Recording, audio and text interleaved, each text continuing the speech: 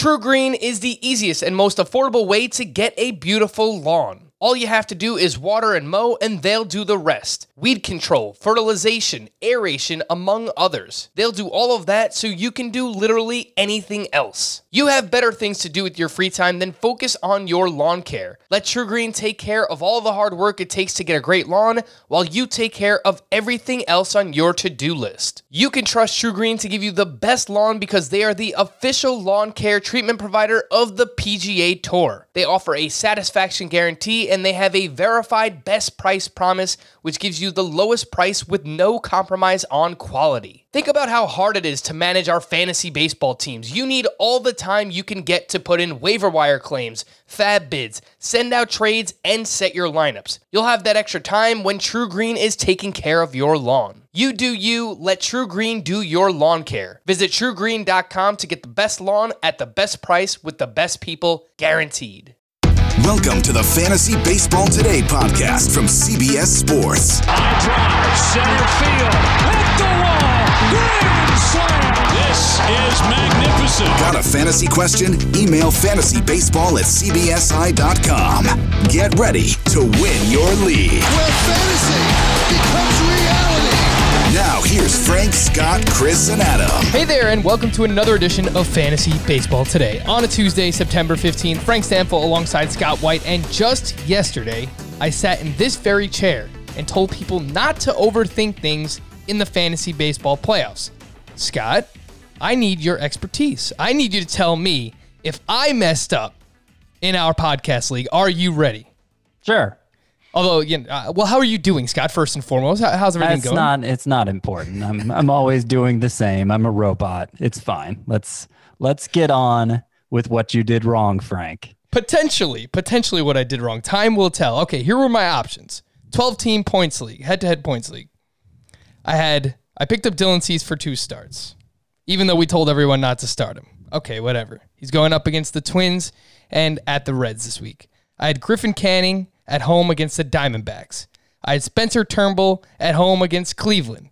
I had Zach Wheeler supposedly against the Blue Jays, but is he really? Is he going to start this week? I had no idea. I was trying to research. He threw a bullpen session on Monday, but there was no confirmation whether he was going to start, and I said, you know what? Well, it's the playoffs. I have to make sure that I get something rather than nothing, and that was the same case with Max Fried. Couldn't find anything. Like, is Max Fried starting this week? He's eligible to return. I couldn't find anything. So you know what I did, Scott? I started Dylan Cease, and he gave me 5 fantasy points. I thought there was something on Fried yesterday that made it pretty clear he was coming back this week. So I was with you, actually. I mean, I was with you in not recommending Cease to the masses, but if those were your only choices, I could see why you went with Cease. I don't know what was available on the waiver wire that you could have turned to instead. I don't know how deep the league is.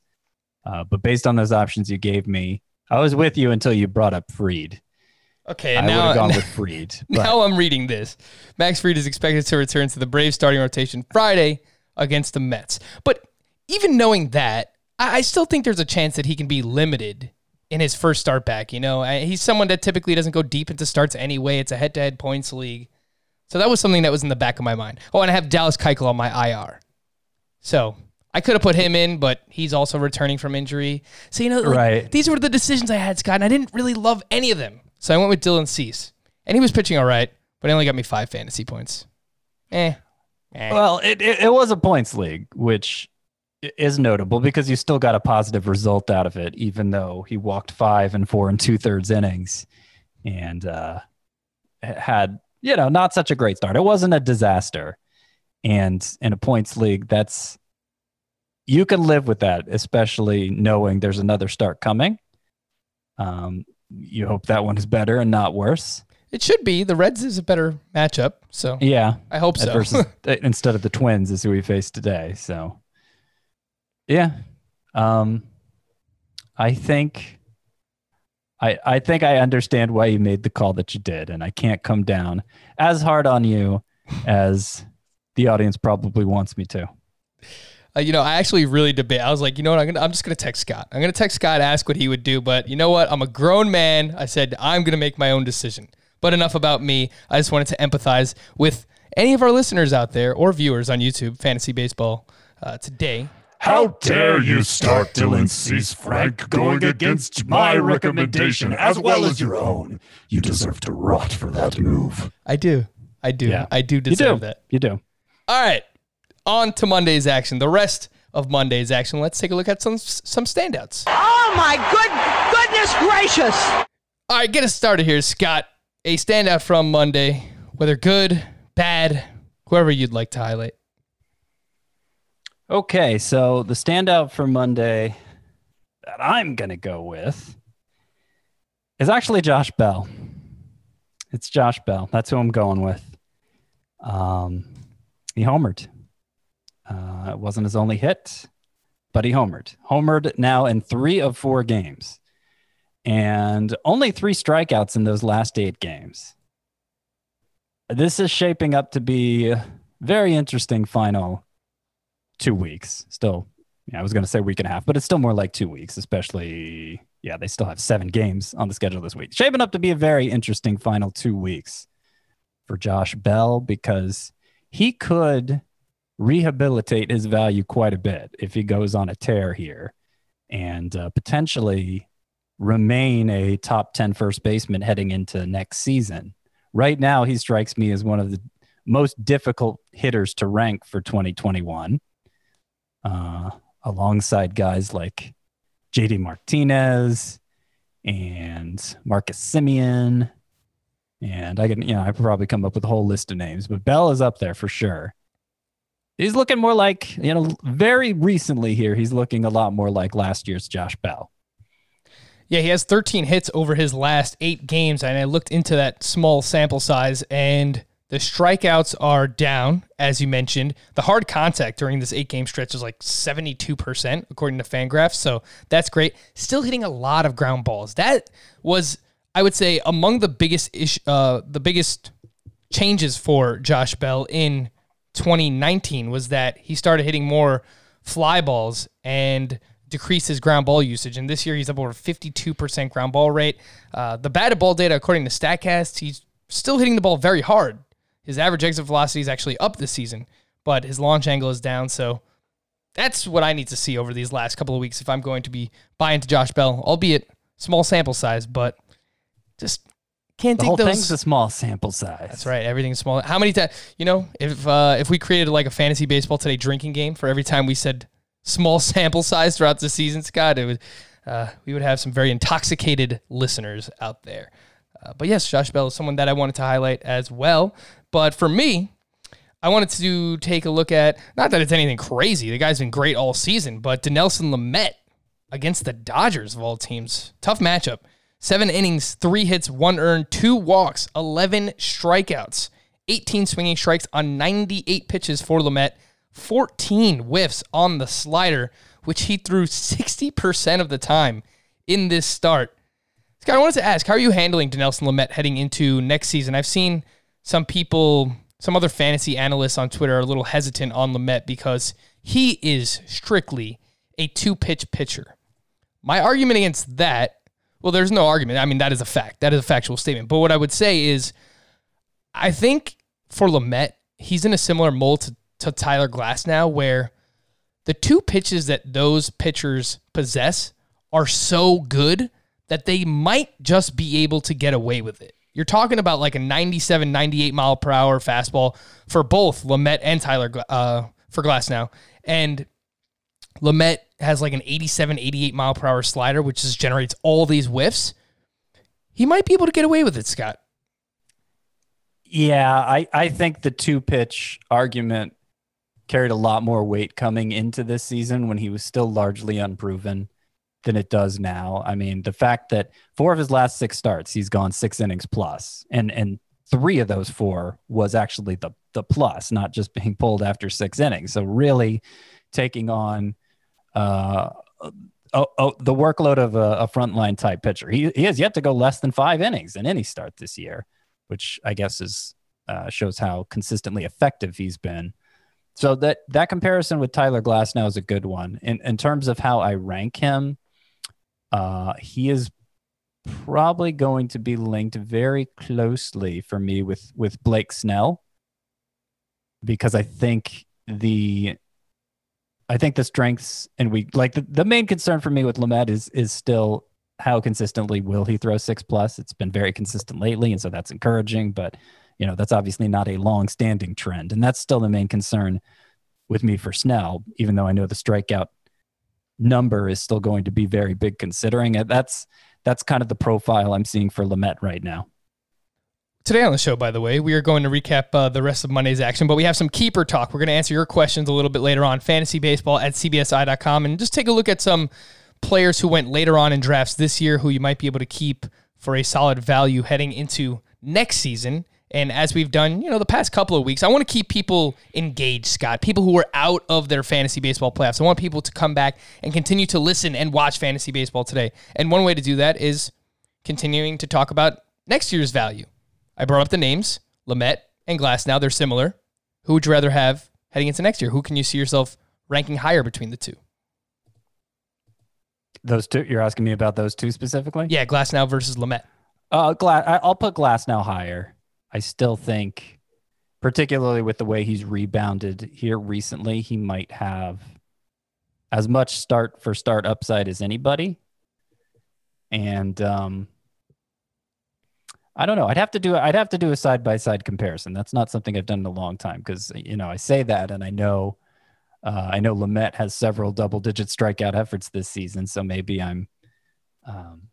maybe what I'm saying is not necessarily wrong about Glasnow, but Lamet's closer to that than I'm giving him credit for. But I suspect, I brought up Snell as a comparison. I suspect right now that the order I'd rank those three is Glasnow followed by Lamet followed by Snell. And I don't know how many other pitchers would be in that same range, but that's how I'd order those three. Yeah, I think that's a pretty good order. I like that. And I think that they will all kind of be in the 18 to 25 range at starting pitcher, just off the top of my head. I feel like that makes sense as like an SP2, high-end SP3. And just right now I have Glasnow 18, Lamet 25, and Snell 30. So it's just funny that you pick 18 to 25 range, and that's the exact number that two of them were. Yeah, I'm pretty good at this, huh, Scott? But Tyler Glasnow on the season has been a little unlucky. As a 4.47 ERA, his xFIP is 2.88. So the numbers say that Glasnow has been pretty ridiculous. He has a 14 K per nine. It's just, that's crazy. Some news and notes. What else do we have going on? Eric Hosmer was able to work out on Monday without a splint to protect the fractured index finger on his left hand. There's no official timetable, but there's a chance he returns next week for the final week of the season. Speaking of the Padres, Tommy Pham has been participating in intra-squad games at the Padres' alternate training site in recent days and could be activated from the IL in the near future. Chris Paddock completed a bullpen session Monday and appears on track to start either Wednesday against the Dodgers or Friday against the Mariners. Cross your fingers. We'll take that Friday start against the Mariners over the Dodgers for sure. Rhys Hoskins was placed on the 10-day injury list Monday due to an issue with the UCL in his left arm. Hate to see it. Yeah. That's not good. Not good at all. Hoskins had been considered day-to-day after his x-ray came back negative, but the team has elected to place him on the IL anyway. So hopefully you got that news before you set your lineups for either the playoffs or the final couple of weeks here in your roto leagues. Justin Turner could be reinstated from the IL Tuesday for the Dodgers. Miguel Sano was scratched from Monday's lineup with a stiff neck. Eddie Rosario was also out with that elbow contusion he suffered on Sunday. For the Yankees, Gio Urshela is expected back on Tuesday. Giancarlo Stanton should be later this week. And Aaron Judge just appeared in a sim game, so he shouldn't be too far behind those gentlemen. Sonny Gray, who was placed on the IL with a mid-back strain, is hopeful he can return during the final week of the season. Speaking of returns, Mitch Keller returned, and he was at the Reds on Monday. 3 innings, 2 hits, 3 earned, 4 walks, 4 strikeouts. Not really a great game. It's actually pretty bad. But, Scott, the fastball velocity was up over 95 miles per hour, so I was pleasantly surprised by that. Well, yeah, we needed to see this. We needed to see this because before he went on the IL with his oblique injury, he was 2 miles per hour lower than last year, and that was... If that's how his season ended, that would be scary. Not having any idea what to expect from him going into 2021. And I guess we still don't have a great idea but we at least know the same tools are there for him to work with.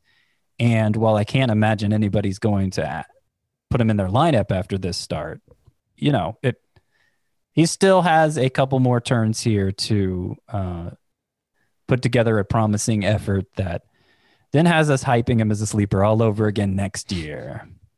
I hope so, because, I'm a fan of those Pirates. Mitch Keller and Joe Musgrove just can never get enough. How about those Braves, Scott? They signed Pablo Sandoval to a minor league contract. Not fantasy relevant at all, but just worth mentioning because he's the Panda and it's kind of fun.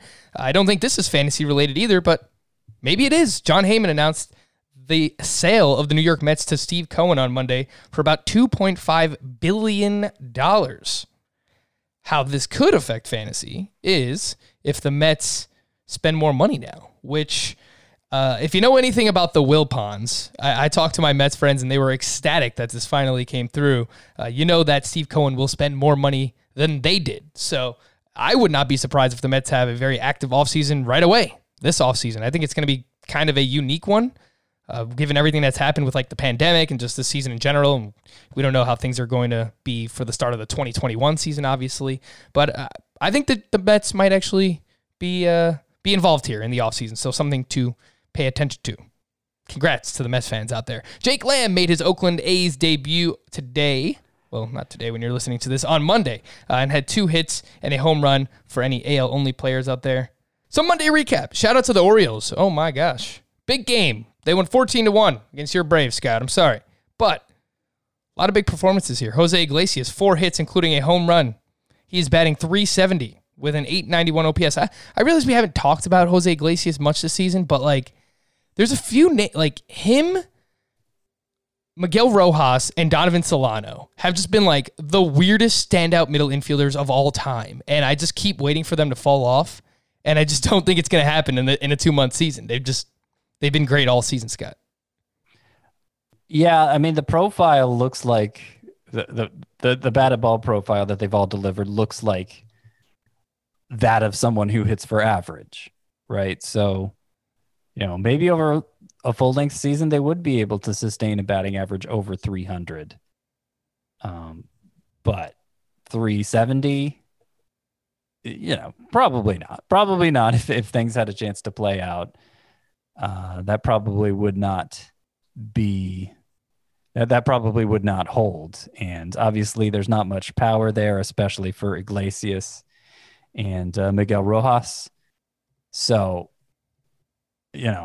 as far as batting averages specialists go, they're probably not that interesting. I mean, if obviously you would take a 370 batting average over 2 months if you knew that was going to happen at the beginning for any of them. But of course, there was no way of knowing that. So I think you've missed your chance to enjoy any of the benefits there. Ryan Mountcastle, a.k.a. the GOAT, just continues to hit 3 hits, including his 5th home run in 22 games. That is a 36 home run pace over the course of a full season. He is batting .364. DJ Stewart stayed hot on Monday, hit his 7th home run in just 19 games thus far. He hits the ball very hard. We've talked about him a few times now. Hits lots of fly balls. The barrel rate is through the roof for DJ Stewart. I say, look, if you want to ride the hot hand, you need power in that Bobby Dahlbeck kind of sense that, there's been no shortage of power recently. Dahlbeck, Duvall, DJ Stewart, and Stewart is still just 27% rostered, so you can pick him up in CBS leagues everywhere. Cedric Mullins, another one that was impressive on Monday. 2 for 5, 2 RBI, 3 runs scored. Picked up his 6th steal of the season. He is just 4% rostered. So if you need steals in a head-to-head categories or in a roto league, Cedric Mullins, he's a name that, I was actually kind of hyped about heading into, when was it? I guess last year, the 2019 season, and he just was not good. He's playing pretty well now, Scott. Any interest, Cedric Mullins? I mean, only if steals was specifically the need. The most interesting of these is by far is Mountcastle, who I don't understand why he hasn't gotten picked up in more leagues yet. I think enough people are still paying attention that it should be up over 50, it should be up over 60%, and it's not. He looks like must start. Whoa, Scott. 63% for Ryan Mountcastle. Oh, okay, good. He finally did eclipse that. And then the one I'm most intrigued by is DJ Stewart because he's walking a lot. He did in the minors as well. He didn't strike out that much in the minors. He has during this stint in the majors where he's homered at 7 times in his last 9 games. And like if he keeps striking out like he has, he'll obviously come crashing down. But since there is that track record in the minor leagues of him not striking out so much, I mean, what are the chances he puts it all together? He's already 26, so it needs to happen sooner than later. But he might be one of those late bloomer types. And then I saved the best for last. Scott, are you ready for this? Jorge Lopez of the Orioles. How about this? Through 7 innings of 1-run ball, picks up the win. And one of our listeners, Dan Zumo, actually started him against me in the podcast league, in the playoffs. Gave him 24.5 fantasy points as a sparp. Against the Braves, no less. Seriously. And how about this? That could have been a total disaster. The one person who scored a run off of him, Freddie Freeman, who is Dan's first baseman. Come on, it's all man. coming up, Dan. Gosh. Lieutenant Dan trying to take me out. Gosh. Jorge Lopez. All right. Some 2-star pitcher updates. Pablo Lopez. Wowee. What a bounce back here, Scott. I will say, Pablo Lopez, like, let's not jump the gun too much here because there was no JT Realmuto. There was no Rhys Hoskins in the lineup for the Phillies, but he took care of business, so we'll give him credit.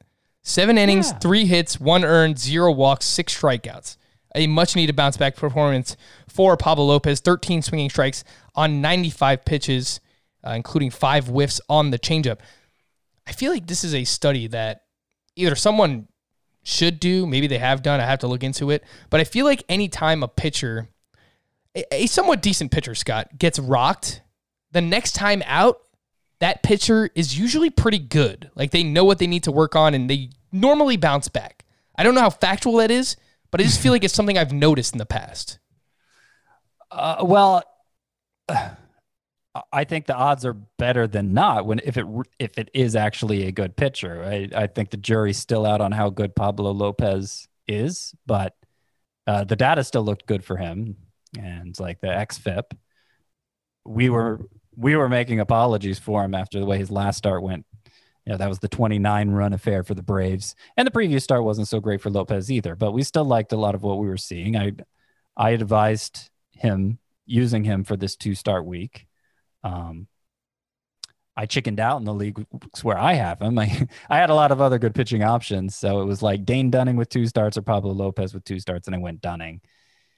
So that makes hopefully sense. that doesn't come back to bite me. But there's still a lot to like about Pablo Lopez. He is a really, really good ground ball pitcher, and the whiff rate is better than you'd expect for a ground ball pitcher like that. He tends to throw a lot of strikes, pitches deep into games. I mean, hopefully he doesn't get rocked too often, but it's been a lot more good than bad this year.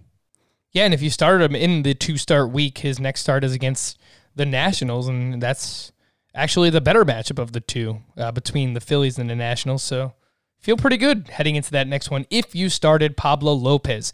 Jesus Luzardo, my man, what is going on at Seattle on Monday? 4 2/3, 7 hits, 4 earned, 0 walks, 7 strikeouts. So you love the K to walk ratio there, but he allowed 3 home runs. The ERA for Luzardo is up to 4.32. He did have 12 swinging strikes on 82 pitches. It is worth noting, I'm going to try to make an excuse here because I am just a Luzardo advocate. This is my guy. That the two teams were playing through some rough air conditions due to the wildfires that are going on throughout the country. Hope everyone is safe.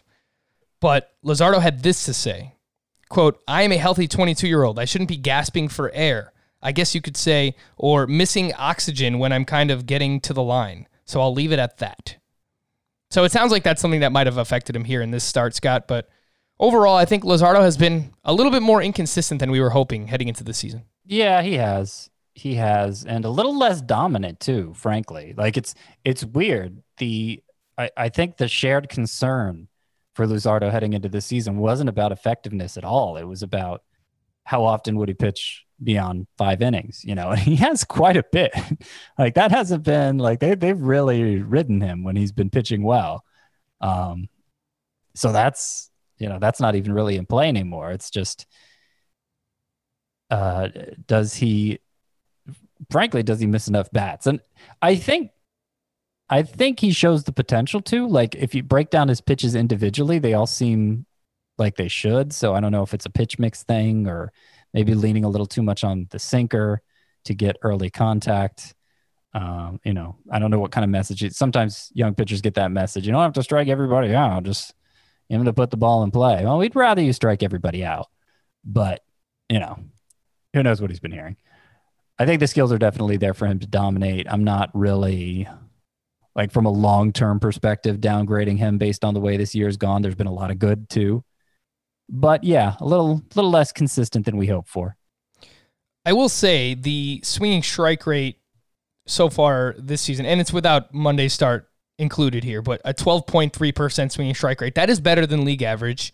According to Fangraphs, a 29% hard contact rate. That is way better than league average. So not giving up a lot of hard contact. I think the walks have been a little inconsistent at times this year as well. Like some of the control, I think, has been off for Luzardo at times, but I'm going to go back to the well. If anyone wants to downgrade him heading into next year, with all the pitchers that are kind of ascending right now towards the end of the season, the Corbin Burns, the Sixto Sanchez, I think Luzardo is going to be someone that gets pushed down a little bit. And if I get him as like an SP3 or SP4 heading into 2021, fine. I love it. Please give it to me. Welcome back, Kwang Kim. He was at the Brewers on Monday. He was great. 7 shutout, 6 strikeouts, 3 hits, 3 walks allowed. Only 7 swinging strikes on 87 pitches, but that's not really Kim's game.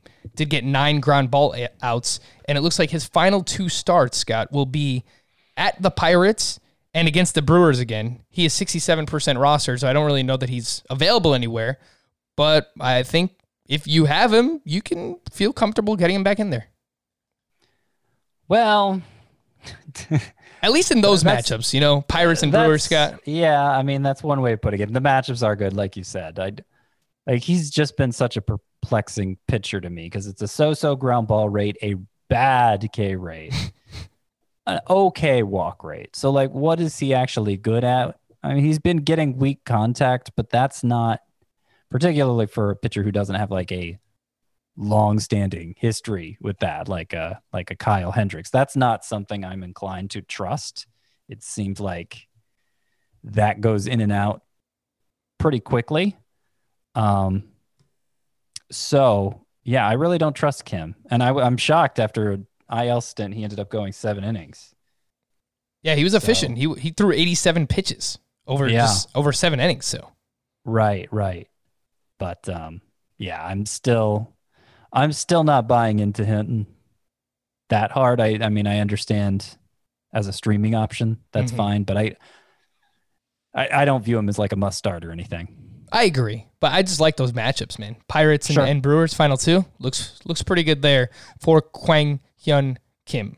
Trevor Bauer, another gem. This is gonna. I am very interested to see what happens with Trevor Bauer in the offseason. It was against the Pirates in the first game of their doubleheader today. 6 1/3, 4 hits, 1 earned, 2 walks, 12 strikeouts for Bauer in this one. 17 swinging strikes on 105 pitches, 9 on the curve, 5 on the cutter.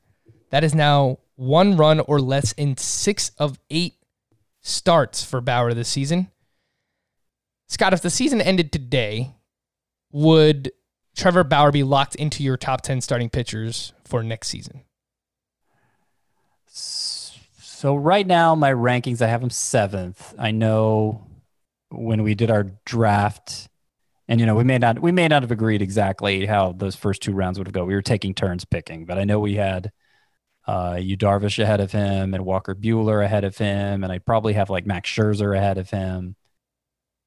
So that it'd be borderline. But I think more likely than not, Bauer would be in the top 10. Just it's with some trepidation there because of all the different versions of Bauer we've seen over the years. But this year's version obviously is about as good as it gets. And I want more of that next year, buddy. Trevor Bauer, do more of that. Yeah, look, I can't come up with an argument. Like at this point, Trevor Bauer has made me look like the biggest fool. And for that, I should be mad at him. I'm not. He's doing what he's supposed to do, right? He's getting it done. Trevor Bauer has been fantastic this season. The problem is you were able to get Bauer this year, sometimes outside the top 20 starting pitchers as a mid-round pick, the fifth, sixth, seventh round pick at times. Next year, Trevor Bauer is going to be a top 3-round pick again. He's going to be, I think a borderline second, early third round pick. So that's where the volatility comes back into play, where you have to actually, it's the opportunity cost of having to draft Trevor Bauer. And I'm probably not going to have any shares of him again next year just because of how high he's going to be drafted. Scott, let me ask you, who would you rather have, Trevor Bauer or Clayton Kershaw? Kershaw on Monday, 6 1/3, 3 earned runs, 9 strikeouts. The ERA is up to 2.28, but I mean, for the most part, he's been great this year as well. Bauer or Kershaw, Scott? I think I'm inclined to say Bauer. Yeah. Right in the heart. It's the rubber arm thing with him that's hard to overcome, because that's going to be one of the weirdest thing heading into next season is how is any pitcher going to be handled after throwing less than 100 innings? Right? Nobody's getting to 100 this year. No, nobody's getting to 100. Maybe in the playoffs, it's possible someone will. I'd have to calculate that out. But the bottom line is it's going to be well below 200. So who's going to make that 100-inning jump? Who are teams going to allow to do that? Who's not going to struggle to do that? And that's really difficult to answer. I don't know if Luzardo needs to be downgraded. Sixto Sanchez, we've talked about maybe having him in the top 20. I don't know how much those guys need to be downgraded just on that alone. Are the Marlins going to jeopardize Sixto Sanchez's long-term health, pushing him to 180 innings, knowing how much of a jump that was from this year? I don't know. I don't think I would if I were them. Someone we're also going to have that conversation about is going to be Corbin Burns, who has been the talk of the town recently, and rightfully so. On Monday, 4 2/3, 1 earned, 10 strikeouts, 3 walks. He didn't go very deep into the start. He got in trouble with some walks and lots of strikeouts, so the pitch count got up. 17 swinging strikes for Burns in this start on 101 pitches, 10 on the cutter. A bit of a mixed bag here, Scott, but I think we're probably going to have that conversation for Corbin Burns as well. Is there anything else you wanted to add here that you saw out of Burns today? No, I mean, the encouraging trend we saw with the control and the walks being down, I mean, 3 walks in this start, and he threw, I think, less than 60% of his pitches for strikes. So, a step back there after a couple steps forward. But ultimately, I don't think it changes how I'm valuing him in any way. His counterpart, Daniel Ponce de Leon, has not been good this season, but he was pretty good here. 6 innings pitched, 2 earned, 9 strikeouts, only 1 walk. He's really struggled with walks this season, but 17 swinging strikes on 97 pitches. Daniel Ponce de Leon, only 4% rostered on CBS. And like Kim, looks like his last 2 starts will be against the Pirates and either the Royals or the Brewers. So, well, you're assuming he continues to start for them. I mean, this was a great start, but it was his first appearance of any kind since August 28th. And if Carlos Martinez is a fixture in the rotation now, I don't know. They probably have doubleheaders coming up next week too. They might just have to leave him in because of the doubleheaders. Let's check here. I got it pulled up. Yeah, they got 8 games next week. Mm-hmm. Okay, fair enough. I don't know if those matchups are going to line up quite as you put them out there, but I would guess Ponce de Leon at least has 1 more start left, if not 2. Yeah, he's not a must start by any means, but I think, look, in deeper leagues, you need a streamer, just good matchups. These pitching matchups for the Cardinals over the final 2 weeks look very, very enticing. So just keep that in mind. Some leftovers from Monday, a few more things to hit on. You mentioned Josh Bell. His teammate, Ke'Bryan Hayes, hit his 2nd home run of the season. He's batting a cool .316 early on, making a lot of hard contact. He was averaging 95 miles per hour exit velocity entering Monday's action. Ke'Bryan Hayes has been performing well. Luis Torrens, someone that we mentioned, if you were in a pinch in terms of the catcher position on yesterday's podcast, he had 2 hits, including his first major league home run on Monday. And Who else do we have here? Kyle Lewis hit a 3-run homer, his 10th. He's really slowed down. His first 28 games, 372 batting average, 6 home runs with a 23% strikeout rate. His next 18 games, this is Kyle Lewis, a 152 batting average, 4 home runs, and a 32% strikeout rate. Scott's shaking his head because Scott knows deep down that he was right. And right after you made your apology to Kyle Lewis, like I have done for so many players this season, he started to come back to earth. That's the worst. It's the worst. I really like, because the season-long K rate is now 26%. So is that the one we're supposed to look at, or are we supposed to look at that one over the last 18 days, like you said?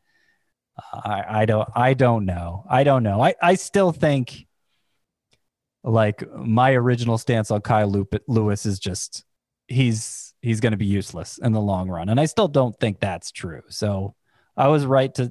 I'm going to stick with I was right to soften my stance some, but,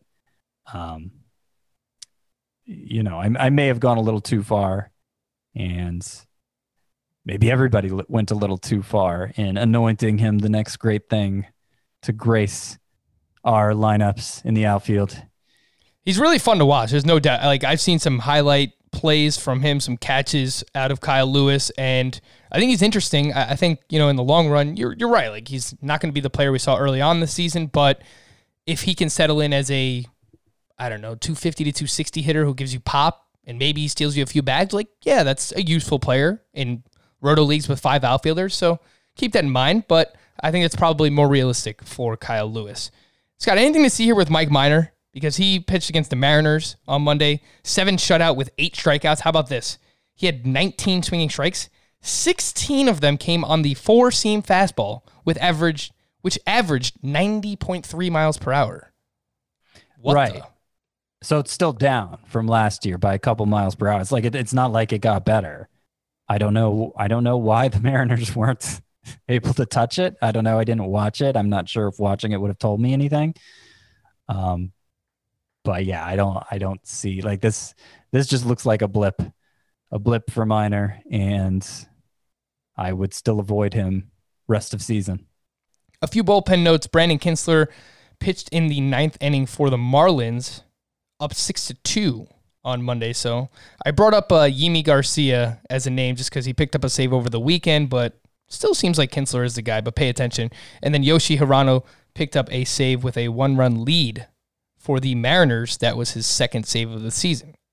Just a name to pay attention to if you are desperate for saves in some roto or category leagues. All right, we're going to hit a quick break, but first, I do want to remind everybody that I know football is back, and while we're recording, this is actually Monday Night Football still playing right here behind me, and baseball is winding down. But let's not forget about golf. The U.S. Open is here, and the First Cut Golf Podcast has you covered this week for the 2nd major of the year. The First Cut crew is coming at you with 2 preview episodes full of picks and DFS analysis, plus round-by-round recaps. After every day of action at Winged Foot, the First Cut Golf Podcast is available wherever you listen to podcasts. So go download and subscribe today. Also, let me just quickly address an Apple Podcast review that we received recently. A little bit of a rant here, Scott. Tell me if I'm being too harsh. But this one came from Matuli21. He said, quote, "Asking for 5 stars to answer questions is a joke. I will just say that we do this podcast because we love fantasy baseball and we love helping people win their leagues. There is no doubt about that. Honestly, like, I will go winless in all of my leagues if that means, like, all the listeners wins all of their leagues. Like, I truly mean that. Now, if I don't know that I mean that, but that's fine. That's fine. Good for you, Frank. Now, if you genuinely think that we deserve a 1-star rating on Apple, that is fine. Leave the review and explain why. I'm all for constructive criticism. But the reason we ask for this is because it helps the podcast with searchability on Apple. Is it really the worst thing if we answer a question in exchange for a podcast rating? I don't think so, Scott, but that's just me. So I'll just leave it there and rant over. But thanks for your 1-star rating and review, Matuli21. I think it would have been a better rant if you had the angry voice. to use with it. That would have earned us like 5 more 1-star ratings. I know. Speaking of some APR questions, let's answer some of these APR questions quick. From Theo, 1017. Strictly speaking, Arsenal.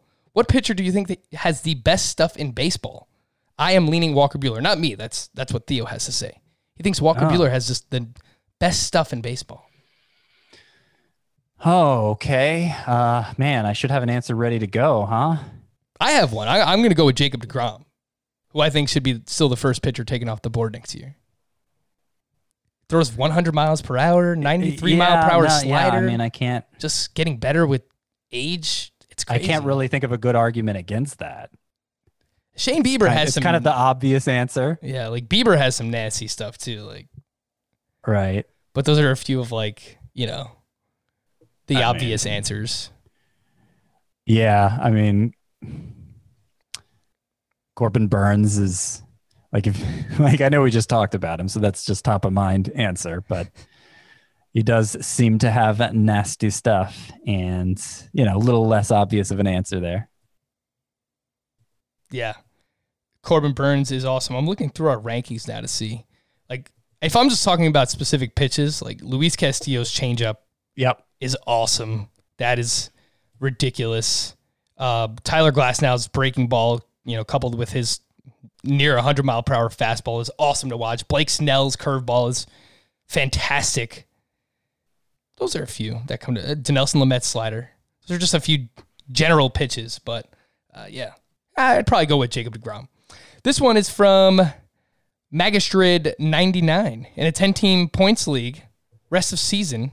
Which 3 of these 5 outfielders would you choose? Ian Happ, Nick Castellanos, Ryan Mountcastle, Will Myers, and Mike Yastrzemski. Oi.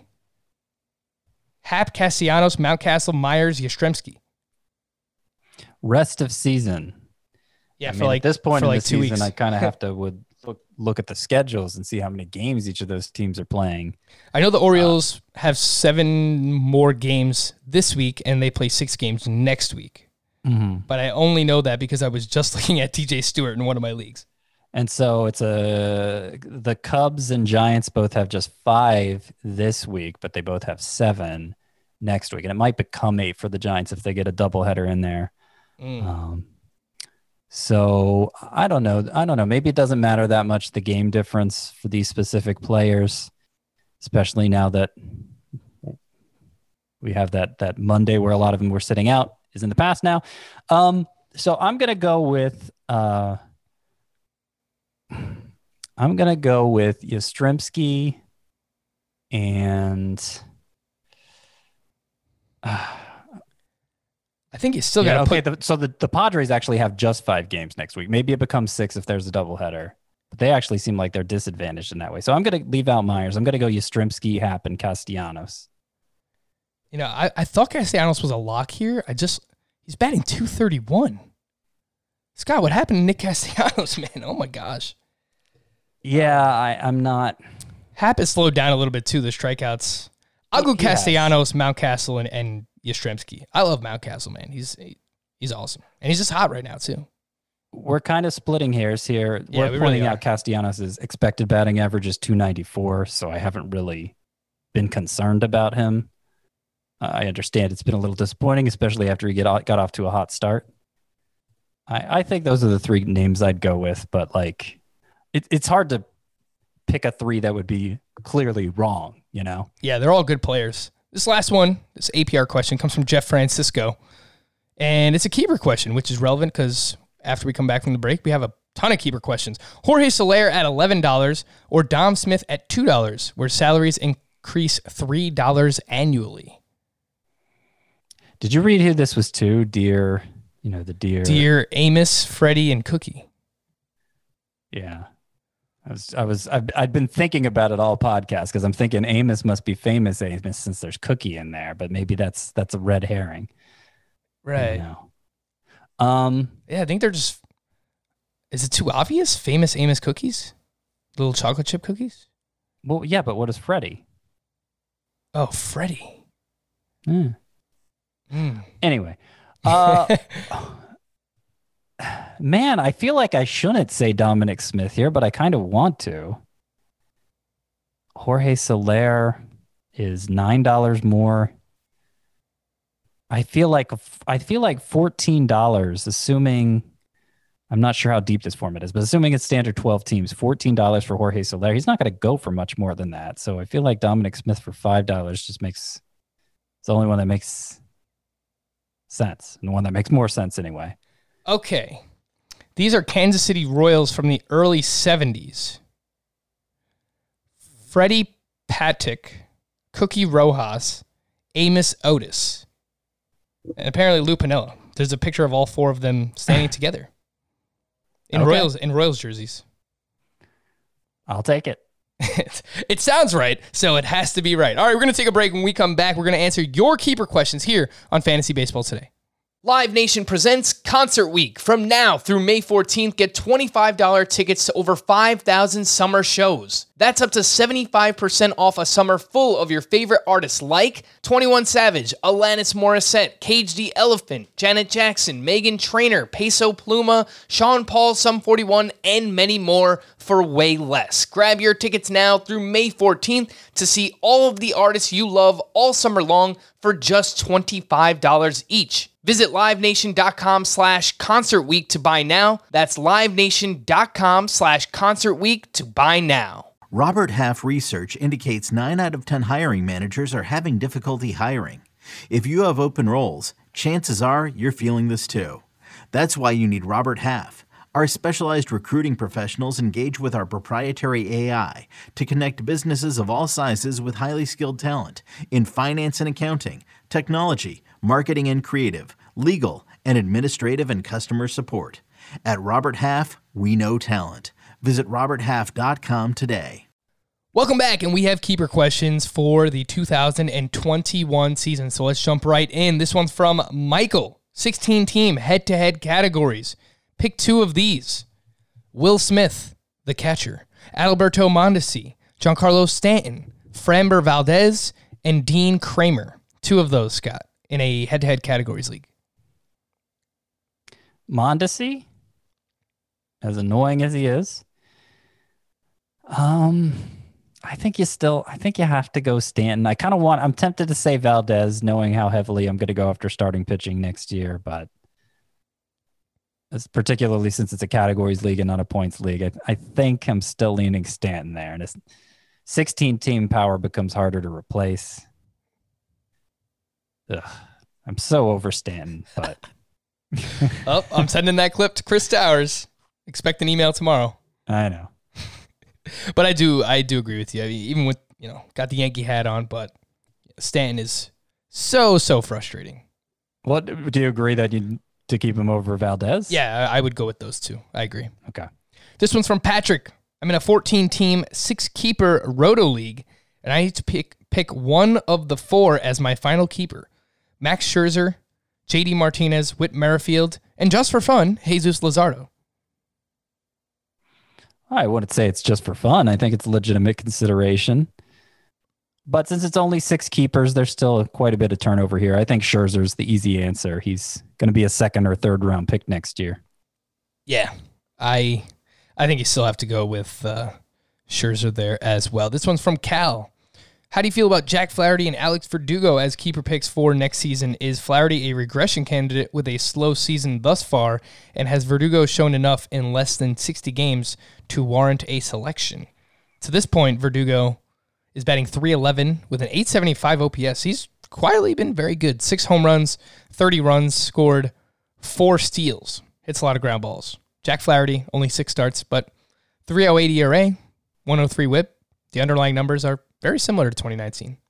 Yeah, I wonder what he means by regression candidate. I guess he means the positive kind of regression. Because skills-wise, Flaherty looks like he's just fine. There's, he just had the way his season played out kind of messed him up. And he's not Cardinals. Yeah, he's not going deep into starts, but it's not really his fault. Well, he's finally ready to now. Yeah. I mean, we're not comparing these two, right? We're just talking about them individually. Like Flaherty's going to be top 15 starting pitcher easily, maybe top 12 next year. And Verdugo, The expected stats don't back up the actual stats, even though the actual stats kind of look like what we were projecting him or what we were hoping for in a hopeful projection. So I don't know. I don't know if he'll be quite top 40 among outfielders for me heading into next season. He might be just outside of that, or he might not. But that's what I'm thinking. I'm not viewing him as like a stud yet. Yeah, that's the range that I was thinking too. Like back end of the 40s for Verdugo. Don't know that he has to be, one of your 3 outfielders in a head-to-head points league, but I think anything deeper than that, 4 or 5 outfielders you start, like, sure. I feel good having Alex Verdugo there. And there's always a chance that he takes another step because he's so young. So keep that in mind as well. So like a top 40-ish outfielder with upside, and I agree on Flaherty. This one's from Thomas. Head-to-head points, 12-team league with 6 keepers at no cost. Which of these young starting pitchers would you keep if you could only choose one? And Scott, there's so many people that I feel like are going to have this dilemma heading into next season. But we've got a triple threat cage match here. Corbin Burns versus Sixto Sanchez versus Ian Anderson. Did you know that entering Monday, all 3 of these pitchers had a 0.91 whip? When I looked this up today, my mind was blown. I thought that I had the same page open for everyone. I'm like, I thought I changed the page. 0.9, what? They all have exactly a 0.91 whip. It's very interesting. I'm ready to go Burns here of these 3. He's been tested the most and still come out with these numbers. And they're the most dominant numbers of the 3 with the strikeouts and everything, as good as Sanchez and Anderson have been. I still say of these 3, Sanchez has the highest floor. He's the safest pick for as unproven as he is, but Burns with all the strikeouts, all the bat missing ability, I think he's the one you go with here. Oh, man, this is tough. They all have sub-2 ERAs, small sample size, ding. Take a shot wherever you are listening. But I think Burns has the highest upside. I think he also has the lowest downside, Scott. Although Ian Anderson's downside might be low too, but... Yeah, I don't know. The one I'm least confident in at this point is Ian Anderson, and he's been great, and there are a lot of reasons to be enthusiastic about him. He has a 59% ground ball rate. That's crazy. Ian Anderson does? Yeah. I mean, that's as good as Sanchez. If he can keep that up, he's going to be great. I just don't know how regular a part of his profile that was. I never thought of him as in quite those terms when he was coming up as a prospect, but an inconsistent minor league track record, and obviously hasn't been tested that hard. But like, I'm not down on Ian Anderson. You're just, you have to pick nits when you're deciding between 3 players like this. And all 3 of these are pitchers that we're going to have that same conversation for. What is their innings limit going to look like for the 2021 season, assuming that it's a full season? So we'll have to keep that in mind. I think as of now, I would agree with you on Burns, but I got to do some deep dive in the offseason. I really like all 3 of these guys. Like Sixto Sanchez is just fantastic too, but I'll lean Burns for now as well. From Colin, need 3 out of 4. Mike Trout for a 1st rounder, Trey Turner for a 7th rounder, Jack Flaherty for a 9th, Max Fried for a 14th. Leaning towards Trout, Turner, and Flaherty, but with Fried having such a great season, didn't know if he should come into consideration. I think Trout, Turner, and Flaherty are too obvious to even really consider Fried. I think like the difference between 9th round pick and 14th round pick isn't enough for me to side with who I think is the lesser pitcher, Fried versus Flaherty. So yeah, Trout, Turner, Flaherty. Yeah, I almost want to say Fried. I like the 5 rounds of value you get on Fried, and he's probably going to be like a top 20, top 25 starting pitcher too. Like, I don't think he's going to be very far behind Jack Flaherty either in the rankings. Like, it's just a 5 round difference, of course, matters a lot more if it's 1st round versus 6th round. True. Than 9th versus 14th. And I feel like the kind of player you draft in the 9th round instead of Flaherty, like, wouldn't be a make or break player for you. That's a pick that you know, maybe he's useful for you all season, maybe not. So I wouldn't really miss having a 9th round pick in order to keep Fried 5 rounds later, you know? All right, you've talked me into it. This one's from Alex. Dear Jimmy, Kima, Lester, and Bunk. Yeah, that's The Wire. The Wire, 12-team head-to-head points league. Keep 8 forever with no penalty. We also have 4 outfielders plus a utility. Locked in, I have Mike Trout, Cody Bellinger, Justin Verlander, Zach Gallen, and Mike Clevenger. I need 3 more out of Corey Seager, Kyle Tucker, JD Martinez, Whit Merrifield, and Corbin Burns. 3 of those 5. Seager's easy. So it's a points league. I think points league, you go Burns over any of the hitters.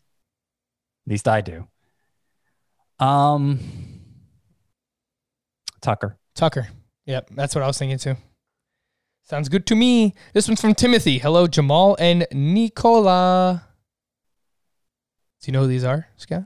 Well, the answer's in there.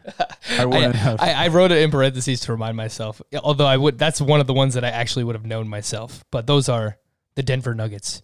You been watching any NBA playoffs here, Scott? Oh, no.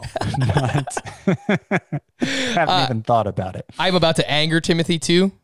Go Clippers. Let's go. Curious who you'd prefer to keep in my 12-team auction league $260 budget. Scoring is head-to-head 10 categories with OBP and quality starts instead of batting average and wins, respectively. The keeper price goes up $5 each year. Keep 3 of the following. Oh, you ready? Wow, this is a long list. Longer than I thought. Bryce Harper for $41. Jose Ramirez for $22. Eugenio Suarez for $21. Nick Castellanos for $17. Carlos Correa for $17. Conforto for $15. Corey Seager for $10. Kyle Tucker for $9. Aaron Nola for $16. Carlos Carrasco for $12. Zach Gallen for $7. Shane Bieber for $5. I'll save all the good ones for the end. How many? You only need only 3. Bieber. Bieber at 5 for sure.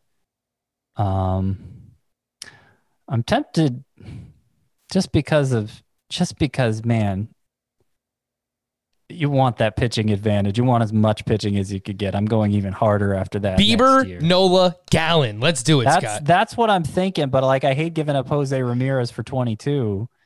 Yeah. And even Corey Seager for 10. But I think who knows what other pitchers are being kept by other teams, and then you may not have your pitching staff may completely stink because you just don't have that many that you can draft. So I think you go Bieber, Gallen, and Nola and trust that a lot of hitting is still going to be out there. When you're talking back and forth, you almost talk me into, I like Bieber, Nola, and Seager too.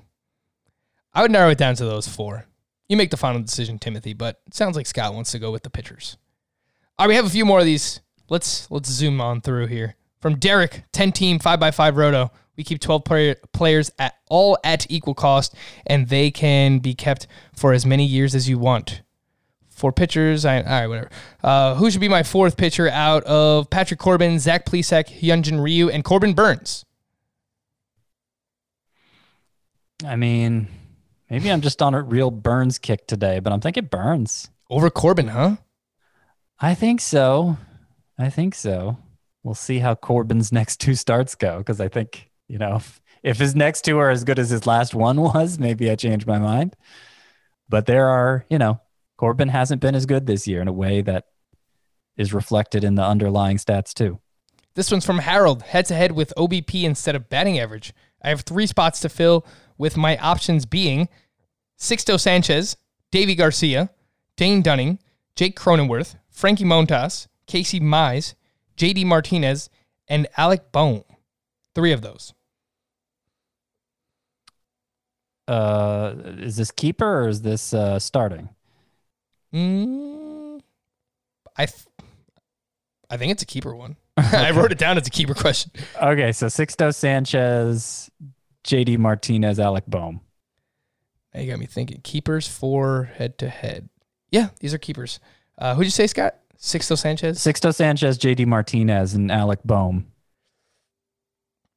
I like it. This one's from Jason. I'm in a 12-team daily points league where we keep 3 players at draft value. Must keep at least 1 batter and 1 pitcher. I have Juan Soto for a 3rd, so I'm keeping him, but my pitcher choices are Max Scherzer for a 1st, Steven Strasburg for a 12th, Corbin Burns for a 12th, Sonny Gray for an 8th, Max Fried for a 10th. Which two of those would you choose? Oh, he's coming, sigh, everybody. Oh, thank you. Oh, man. Gosh. I don't feel like I can eliminate any one of them that easily. Well, what happens if you keep two for a 12th? Does one go to the 11th? Yeah, I assume so.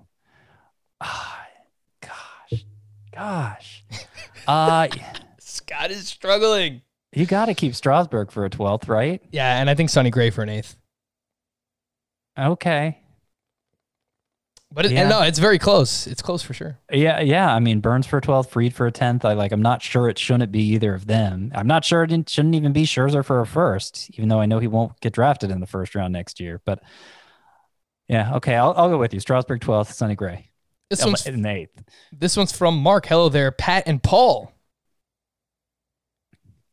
Okay, that sound like the answer's here too. Blue Jays World Series MVPs. You can't make it that easy on me, Frank.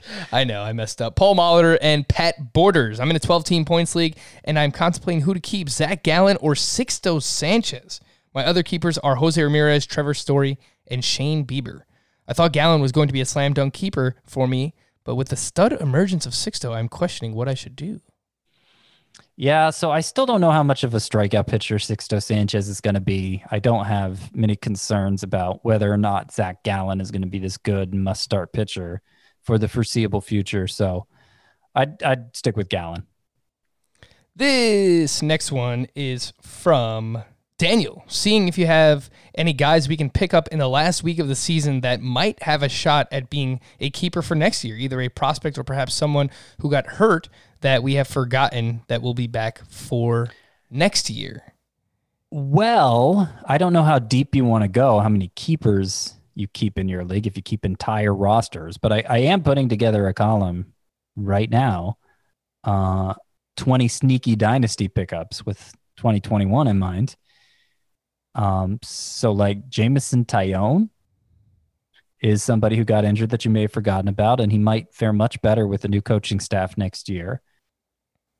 That immediately comes to mind. If it's shallower, then you could say the same thing for Noah Syndergaard and Luis Severino coming back from Tommy John surgery, but I feel like those are on the more obvious side. Yeah, Chris Sale too, but obvious. Yeah. A few others that stood out to me, Scott. Merrill Kelly got hurt, and yeah, not that he's like fantastic or anything, but he was pitching well this season, so someone might have dropped him, and if you could just keep him for like a last round pick, it might be worth it. Mike Soroka, I don't know how much time he's going to miss next year. Of course, he has the torn Achilles. Marcus Stroman opted out again, like not a fantastic keeper, but he might be like just available somewhere. And then Corey Kluber, I don't know what's left in the tank, but he also might be available. Domingo Germán. Sneaky.